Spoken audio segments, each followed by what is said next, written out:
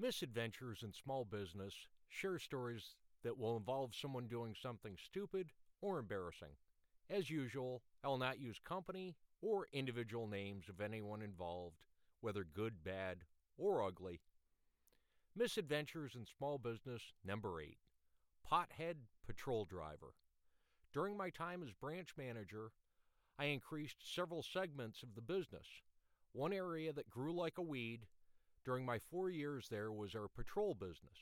Basically, some businesses wanted security but didn't have the budget or the need for a standing guard for an entire overnight shift. With mobile patrol service, these businesses could have someone come by to check the property anywhere from 1 to maybe 4 times per night. Generally, if they wanted hourly patrols, they really should have been looking at an on-site guard. Every property was a little different. Some required actual door pulls on all exterior doors. Some required entering a fenced yard. Some required at least the first patrol of the night to be at a specific time for lockup of a pool, etc. Some viewed mobile patrol service as a way to generate some offset income, since there was a requirement to have field supervisors doing post checks on guards anyway. Instead of just a by-the-way service to defray some of the cost of running soups all over town, I believed it could be a profitable segment all by itself. By the time I left the company, we had one soup with 2 to 3 patrol drivers running each night. If any one of them got bogged down with alarm responses or opening emergency ASAP electrical cable watches, a neighboring driver could head to their sector to hit some of their patrols. Part of the trick was scheduling all of them with just a bit of flex time. If you have someone scheduled for 10 hours of work with a route that takes exactly 10 hours to do, you'll have a hard time when the first alarm response takes an unplanned 45 minutes away from you. Usually I would tally all time for a particular route and leave a margin of safety of 30 to 60 minutes. So basically a 7 or 7.5 hour route was good for an 8-hour shift. As we grew and split off more routes, it was possible to have shorter spreads for each individual route because the aggregate of 3 or 4 routes still gave us a nice safety margin, even if each was only 30 minutes. There were a few times that I jumped out in the middle of the night as an overflow or catch-up driver for an hour or two, especially in the earlier years before coverage got heavier. Anyway, we had one property that belonged to a national freight company at 27th Avenue and I-10. 2 other national trucking companies had merged and combined operations into a single location elsewhere, leaving a location near 51st Ave and Lower Buckeye open. The branch manager of the freight company that was our customer moved their operation to the vacant yard as it had a much larger dock and warehouse area, although a slightly smaller yard. I'm not sure if they bought or leased the better terminal, but they own the 27th Ave location. It took them the better part of 2 years to sell it, so it was steady nightly checks for a while. One of our patrol drivers for several months was a recently discharged Army veteran. As random drug tests are a staple in all branches of the military, if someone serves for 4 years and obtains an honorable discharge, either they had no drug habits or were extremely lucky. It's crucial for employers to look at page 4, member copy 4, of an employee's DD-214 as the first page omits all the good stuff like character of service, separation codes, and re-entry codes. Thankfully, we have the interweb today, so employers don't have to be veterans themselves to decipher all of that. About a year into our account for the vacant trucking terminal, I got an angry call from the branch manager. He was wondering why one of his guys driving to work that morning noticed the smashed-in glass front door of the vacant terminal before I called him with that info in the middle of the night. Great question, as I was wondering the exact same thing. The profile picture for this podcast is that exact door, by the way. I immediately replied that I would do some digging and get back with him. My first hope was that someone broke in after our final patrol around 4 or 5 a.m. When I reviewed the previous night's patrol report, I didn't get a good feel for what was seen or done, which defeats the purpose of a report. I called the patrol driver next which I wouldn't do unless important. Calling overnight people only 2 or 3 hours into their sleep is not something you do just for fun, unless you're a rude, inconsiderate prick. He claimed not to have seen anything abnormal, but wasn't totally awake either. I next drove to the site to see for myself. There was more than an hour or two's worth of damage to the building interior. It looked like someone had free rein in the building all night.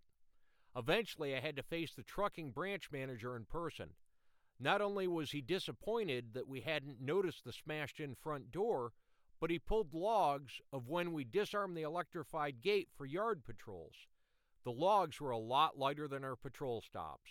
He hadn't gone through every single day for the past year, but highlighted several that he spot-checked. The conversation drifted to us paying back some of the money for months and months of unsuccessfully completed patrols. I was handed the logs and asked to research the amount of restitution owed. I headed back to the office and let one of the 3 owners know what had happened and the ripple effect to our overall credibility. I also let him know that the customer was looking for a rebate for all chump patrols. He wasn't happy to give up money already earned, but understood that charging for services not actually rendered was not good business. I spent hours comparing our patrol logs to the fence logs. I found out that one more senior patrol driver hadn't had a single gate opening in months, in addition to Slappy from last night also never entering the yard.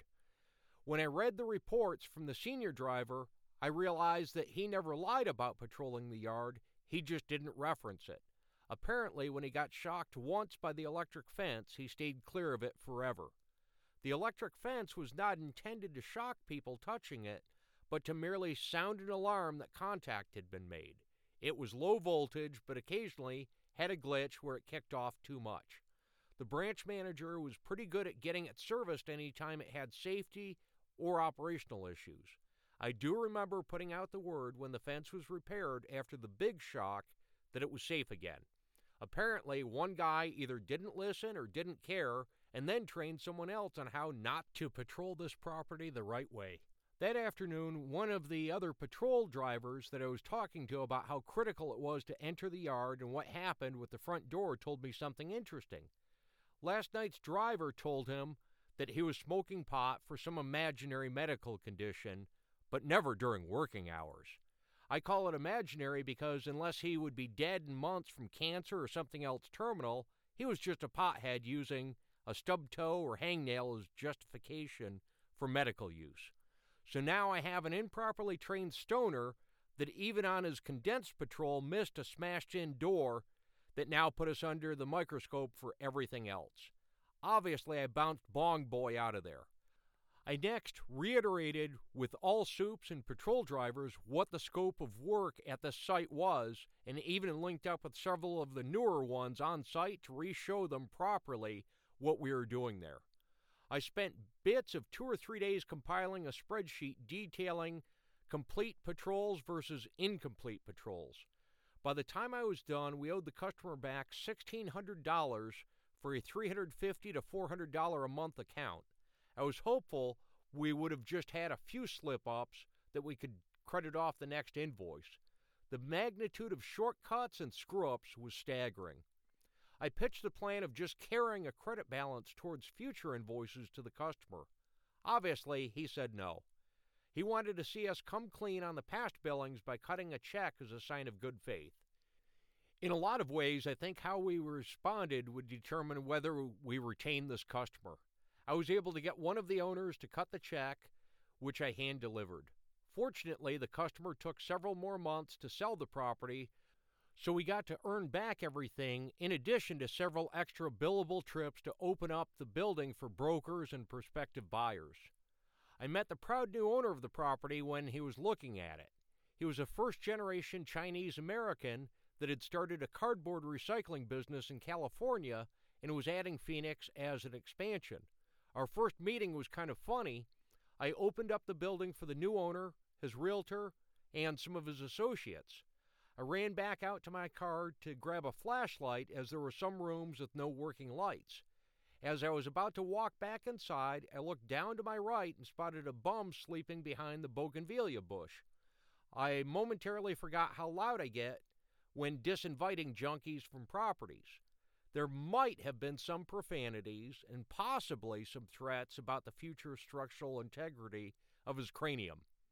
Even after the bum started moving on, I didn't like his lack of speed and just kept verbally abusing him until he was on the sidewalk. When I walked back inside, the men were smiling instead of cringing, but it could have gone the other way. I never really handled any bums with an audience before or after that. Well, except that one other time when I ran 5 drunk bums off the far side of a credit union during business hours near 7th Street and Indian School Road.